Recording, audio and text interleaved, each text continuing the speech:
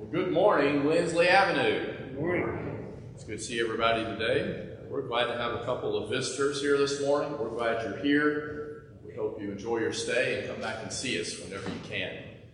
This morning, we're going to let the text of 1 Peter chapter 2 present the lesson. I'm merely going to be reading it pretty much throughout the morning. This particular portion of the letter of 1 Peter talks about an idea known as living stones. Living stones. I'll tell you right now, if I'm out walking and a rock starts moving, it's going to freak me out. But that's not what we're talking about today. It's a different idea. Living stones. So join me here this morning, 1 Peter chapter 2. Picking up in verse 4, Peter says, "As you come to him, a living stone rejected by men, but in the sight of God, chosen and precious." I want to start with a personal note of remembrance. This text and this topic has a very personal connection to me and certainly to my dad. I have at my house a Bible with an outline of this topic, this text, titled Living Stones, that was a sermon my grandfather gave back in the 1950s. So Dad, sure enough, when he saw the handout this morning, started tapping at it and pointing it to me, and I knew he was going to do that. That's why I said personal note. Unfortunately, I did not get to hear what my grandfather said, but I can tell by the outline that he was right on what I would want to say from the text as well. So let's talk about living stones here, 1 Peter chapter 2. As you come to him. What he's talking about here is as you and I come to Jesus. And then Peter describes Jesus as a living stone. What an odd image. What an odd image. A stone that is alive. This is the third time so far in 1 Peter that he has used the idea of something being living. He talked about in chapter 1, verse 3, that we were born again to a living hope. To a living hope. And in chapter 1, verse 23, the living word. And now he talks about a living stone, Jesus, a living stone. A living stone that was rejected by men. Jesus was despised and rejected. And too often, we'll attempt in many ways, it seems, to pin that on the people who lived 2,000 years ago.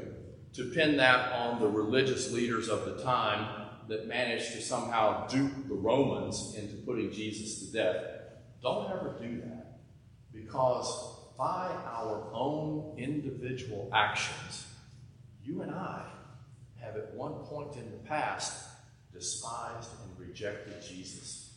When we were making choices to live the way we wanted to live, we were every bit as guilty as the people 2,000 years ago. All of us are responsible for Jesus having been rejected, because each one of us rejected God and Jesus at least at one point in our life. Jesus may have been rejected by men, but in the sight of God, he's chosen and precious. You know, what you and I reject really doesn't matter a whole lot. You can always find people who will reject you or talk you down, but hopefully, right, you've got some member of family or someone that really lets you know your true worth, you're accepted. I certainly hope that no matter what happens to us during the week, no matter how we may be rejected on Monday or Tuesday or Wednesday, each one of you understands that when we gather together here as we are this morning, that you are chosen and precious not only by God, but you are precious in the sight of each one of your brothers and sisters here at Lindsley Avenue. Jesus was rejected by men, but in the sight of who really matters, God, he was chosen and precious. A precious stone chosen by God. Much like we as people sometimes will get that fever, even might call it an irrational fever, to start chasing something that's pretty or shiny or that glints in the light. Rubies, emeralds, diamonds. That happens to a lot of people right before they decide to tie the knot, we might say. The difference here is not that the stone is any less precious, but it's a different kind of stone, not because of outward appearance. You know, most people don't want a diamond that's orange and cloudy. They want one that's clear and shiny and reflects all sorts of colors when you put it in the light. We want something and deem it precious by how it looks. Jesus had no looks or form that would cause us to desire to be around him. He was not some sort of, most handsome man alive candidate. We're told that in the Bible. He is chosen and precious by who he was and his devotion to doing what God had asked him to do. The very big difference here is that Jesus is chosen and precious by God, not based on appearance, which is how we almost always choose and desire things ourselves. So as we come to Jesus, you yourselves, Peter says, us, all of us, you yourselves like living stones. He now takes that image that he applied of a living stone, Jesus, who had been chosen and rejected by men, but chosen by God, and applies it to his readers and hearers. We are also living stones, and we're being built up as a spiritual house. I don't know if you've ever seen a house made out of rocks. There is the rock house out toward Hendersonville. It's a lot of rock on the outside. My grandparents' house had walls made of sandstone. It had the orange-yellow look of sandstone. It wasn't brick. I mean, bricks are kind of rocks too, but the sandstone was really like rocks. Well, the word here for built, we as living stones are being built up into a spiritual house. That's the same word Jesus used when he said, upon this rock I will build my church.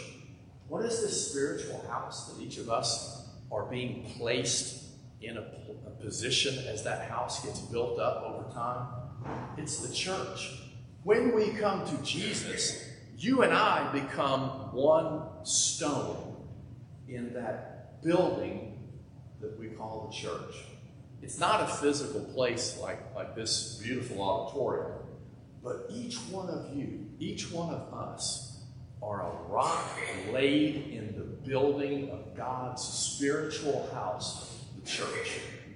Much like a building really is not complete when there's a wall that's a bit shaky because it's missing a few stones, or it's not complete because the top isn't sealed off. Every single living stone, each one of you, each one of us, is very, very important to that spiritual house that we are a part of.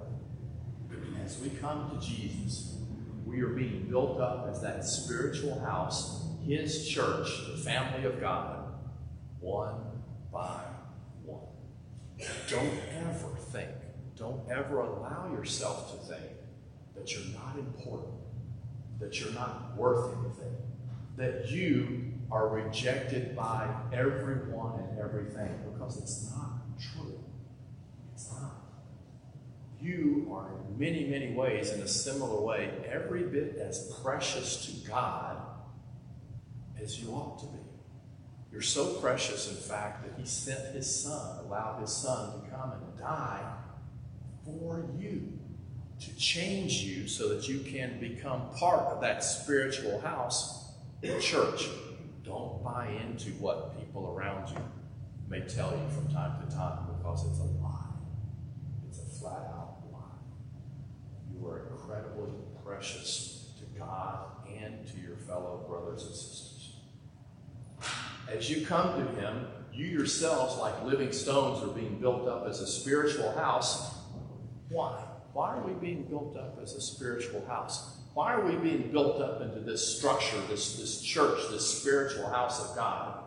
To be a holy priesthood, to offer spiritual sacrifices acceptable to God through Jesus Christ. To be a holy priesthood, it sounds fancy. It sounds complicated, a holy priesthood. Well, the real meaning of that is all of us as believers are priests. What does it mean to be a priest? The priest was the one who could approach God. Back in the days of the people of Israel, the priest was the one who approached God for the people. We have a high priest, Jesus himself, but all of us now have the ability to go directly to God through prayer, to take our problems, our concerns, our worries, to take what we want God to hear directly to Him. In fact, in 2 Peter 2:9, that Howell read a moment ago, Peter calls us a royal priesthood.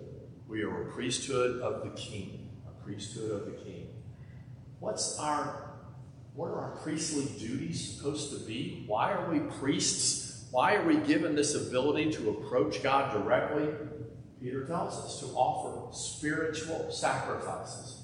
We don't take goats, we don't take lambs and kill them and pour the blood all over an altar and set fire to things like they used to anymore. Our sacrifices are spiritual.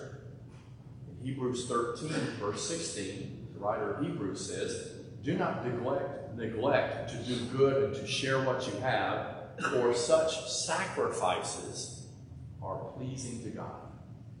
In Romans 12, it's not on the screen, but in Romans 12, Paul said that we were to offer our bodies as a spiritual sacrifice, your reasonable service, your spiritual worship. Our lives, what we do and how we live, are to be offered to God as a sacrifice. No longer doing what we want to do, no longer doing what we used to do, but our lives now are given to God in His service through remember our resolutions last year and this year? Through loving God and our neighbor, and by bearing one another's burdens. That's the kind of sacrifice of our own selves with which God is pleased. These sacrifices are acceptable to God through Jesus Christ. And there's your Romans 12 law. Present your bodies as a living sacrifice, holy and acceptable to God. If I try to give my body to God, but it's been involved in things God's not going to be happy with, things that were in defiance to God, this isn't going to work. Our bodies need to be holy and acceptable to God. That means not living for ourselves on late Saturday night and then coming and trying to present ourselves and our bodies and our lives to God as acceptable on Sunday morning. We all make mistakes. The question is, what will we do about it? And if we're trying to put on a show by, I lived how I wanted to from Sunday at noon till Sunday morning at 7 o'clock, and now put on the show of coming to worship services, God sees everything. That's not what we're talking about. You've got to be different on Monday, Tuesday, Wednesday, all through the week, because we're supposed to be different. We're supposed to be different. Take a look at what he says next. Where it stands in Scripture, behold, I am laying in Zion a stone, a cornerstone, precious, chosen and precious, and whoever believes in him will not be put to shame. That's a quotation, two quotations joined together, one from Psalm 118 and Isaiah chapter 28. Jesus, in fact, had called that scripture out and talked about himself. And referred to it about himself. He says in Luke 20, what then is this that is written? The stone that the builders rejected has become the cornerstone. It looked as if Jesus, in fact, had been totally rejected by men. But in the purpose of God, in the plan of God that he set in motion before he ever spoke the world into existence, Jesus was to be rejected. God knew that was going to happen. But Jesus would then become the cornerstone, the foundation stone, the first stone laid in what would become that spiritual house that you and I are to be a part of. In Isaiah 28, part of the reference there in the 1 Peter 2 quotation, the reference to that stone is Israel. The sure and precious stone would have been God's unfailing relationship to his people that culminated in sending the Messiah to them who they rejected. Paul uses that idea over in Ephesians 2, 19 through 22. Look at how Paul referred to the cornerstone here in Ephesians. Paul says, so then you are no longer strangers and aliens. Here he's talking to people who were not from a Jewish background, people who were from a Gentile background. I presume that's most of us. So you are no longer strangers and aliens, people who are not part of the chosen people of God. We're no longer separated from God because we were not born into Jewish families. But you are, I would love to put in here now, because it's true, but you are fellow citizens with the saints and members of the household of God, built on the foundation of the apostles and prophets, Christ Jesus, the anointed, chosen Jesus himself, being the cornerstone, in whom the whole structure, being joined together, grows into a holy temple in the Lord. In him you are also being built together into a dwelling place for God by the Spirit. As we become living stones, as we become part of that spiritual house, the church, we become a dwelling place for the Spirit.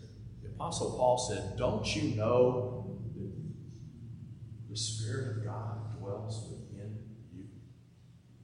How can I have the Spirit of God dwelling within me and give my body to other things during the week?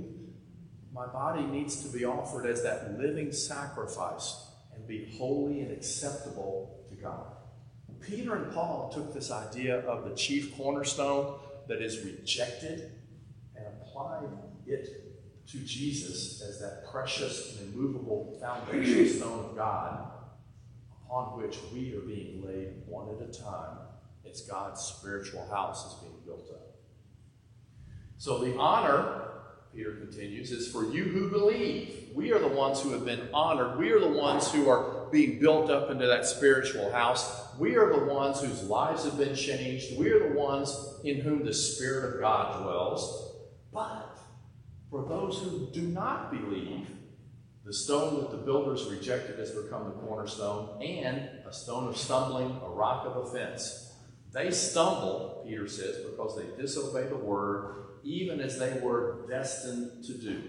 Those who don't believe, they stumble and take offense at the cornerstone. So many of the Jewish people in the first century could not get past the fact that Jesus, who claimed to be the Messiah, Jesus who they were being told was the Messiah, had been hung on a cross, killed, they thought, as a common criminal. After all, the law said, whoever is hung upon a tree is cursed by God. Well, in fact, yes, Jesus was cursed by God. He was hung on the cross and took upon himself the sins of the whole world. You can't get any more cursed or separated from God than that. Unfortunately, that caused so many Jewish people to not be able to see the truth of who Jesus was. Now, to the Jews, Jesus' crucifixion was a stumbling block. And to the Greek population, many of the Greeks, it didn't seem to make any sense at all. They just couldn't see it, as they were destined to do. Well, the punishment, separation from God, let me say this as kind of an aside, is not looking at individual people having been predestined not to believe, as some of our religious friends and neighbors may say, before God ever created the world. You are not set into a predestined future. I would hate to think that before the world began, Matt, I'm going to pick on you, that God had chosen either Matt or me to go home and live with him in heaven and chosen the other one to go to hell.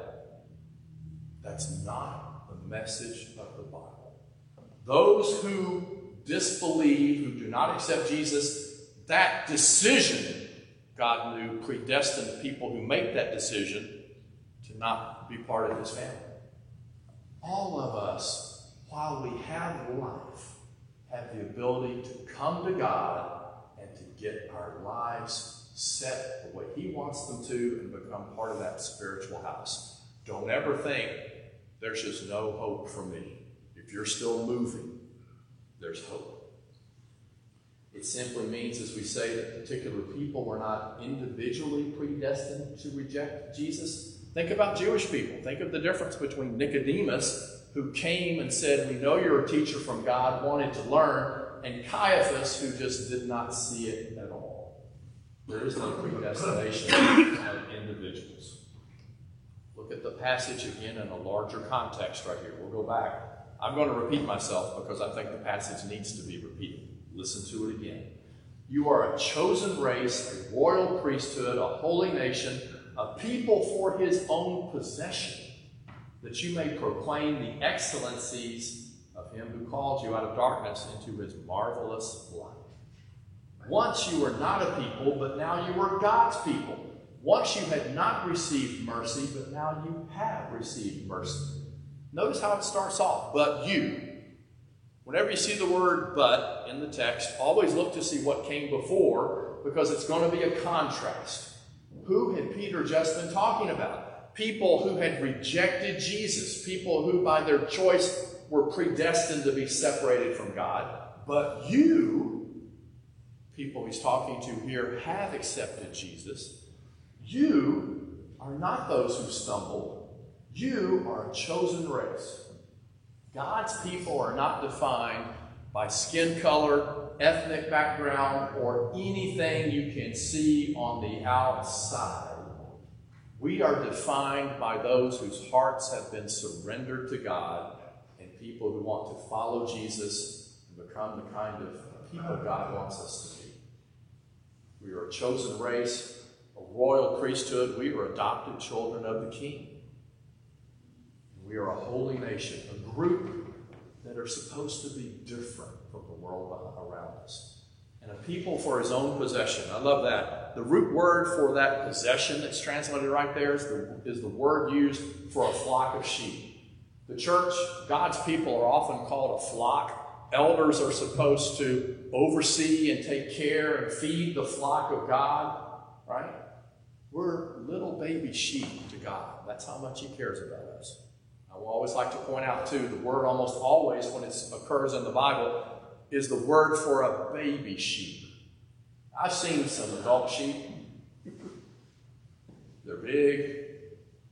Can I just be honest? They kind of smell. Right? I don't care too much for adult sheep. Most children don't have some stuffed toy that's 4 feet tall. But almost every child at some point will have a little fuzzy little baby lamb. Because babies of most anything look cuddly.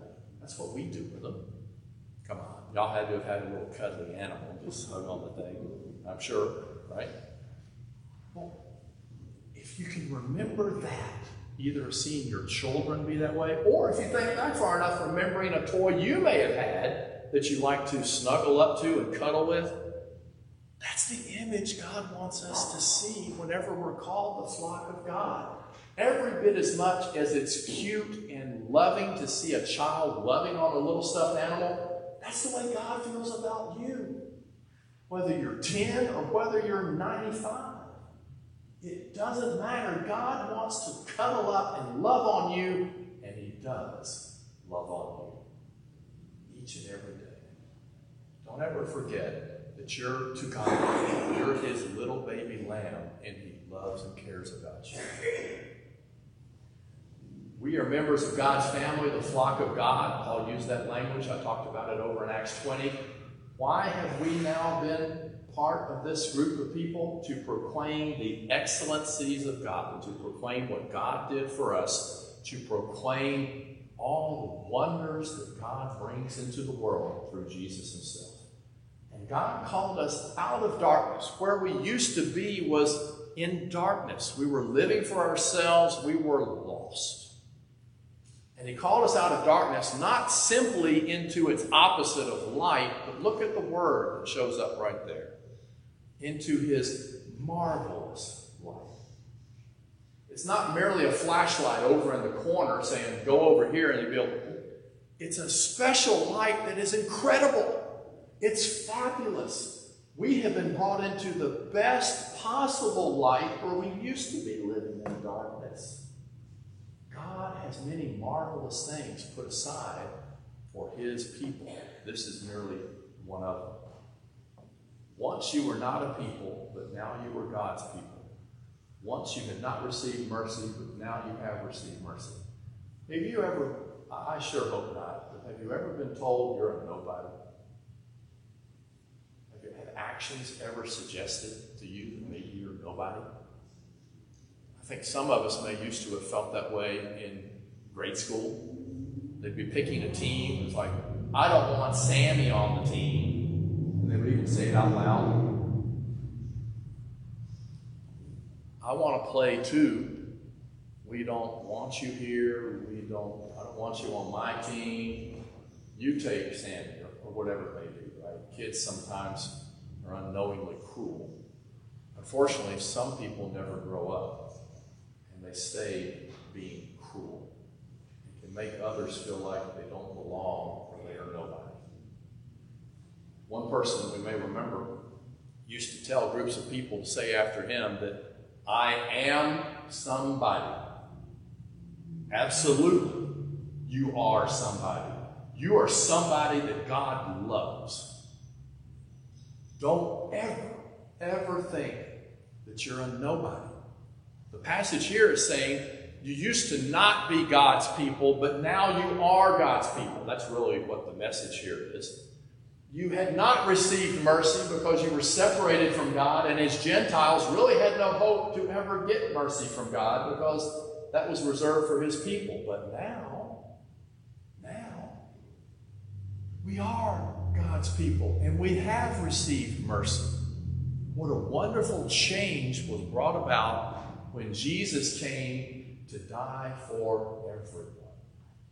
The idea here actually comes from the book of Hosea. I don't read the book of Hosea very often, but that's where this comes from. Hosea 2 said, God here speaking, and in that day I will have mercy on no mercy. What does he mean? I'm going to have mercy on the people that have no idea they were ever going to get mercy. And I will say to not my people, the people who are not God's people at that time, the Gentiles, you are my people. And he shall say, these people shall say, you are my God.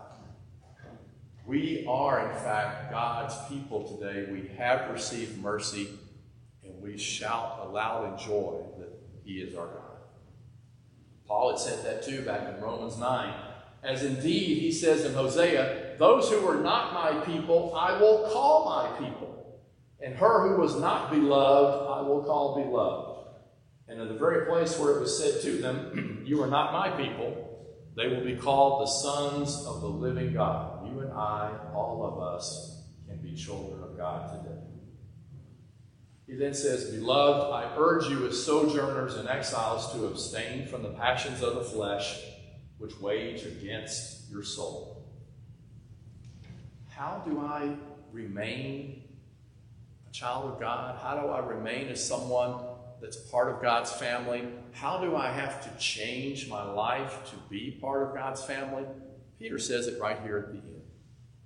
He says, I urge you to realize this world is not your home.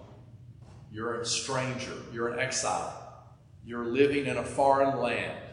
There are a lot of people that go to other countries. They may be living there, but that's not their home. This is not your home.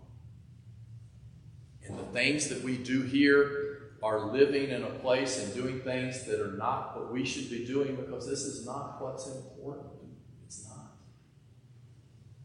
We cannot accept the laws and the ways of the world, our culture around us, because we are called to be different. That's what the word holy means. We're supposed to be different. Others can accept what the culture says. Others can accept the way of the world and the laws that may be out there.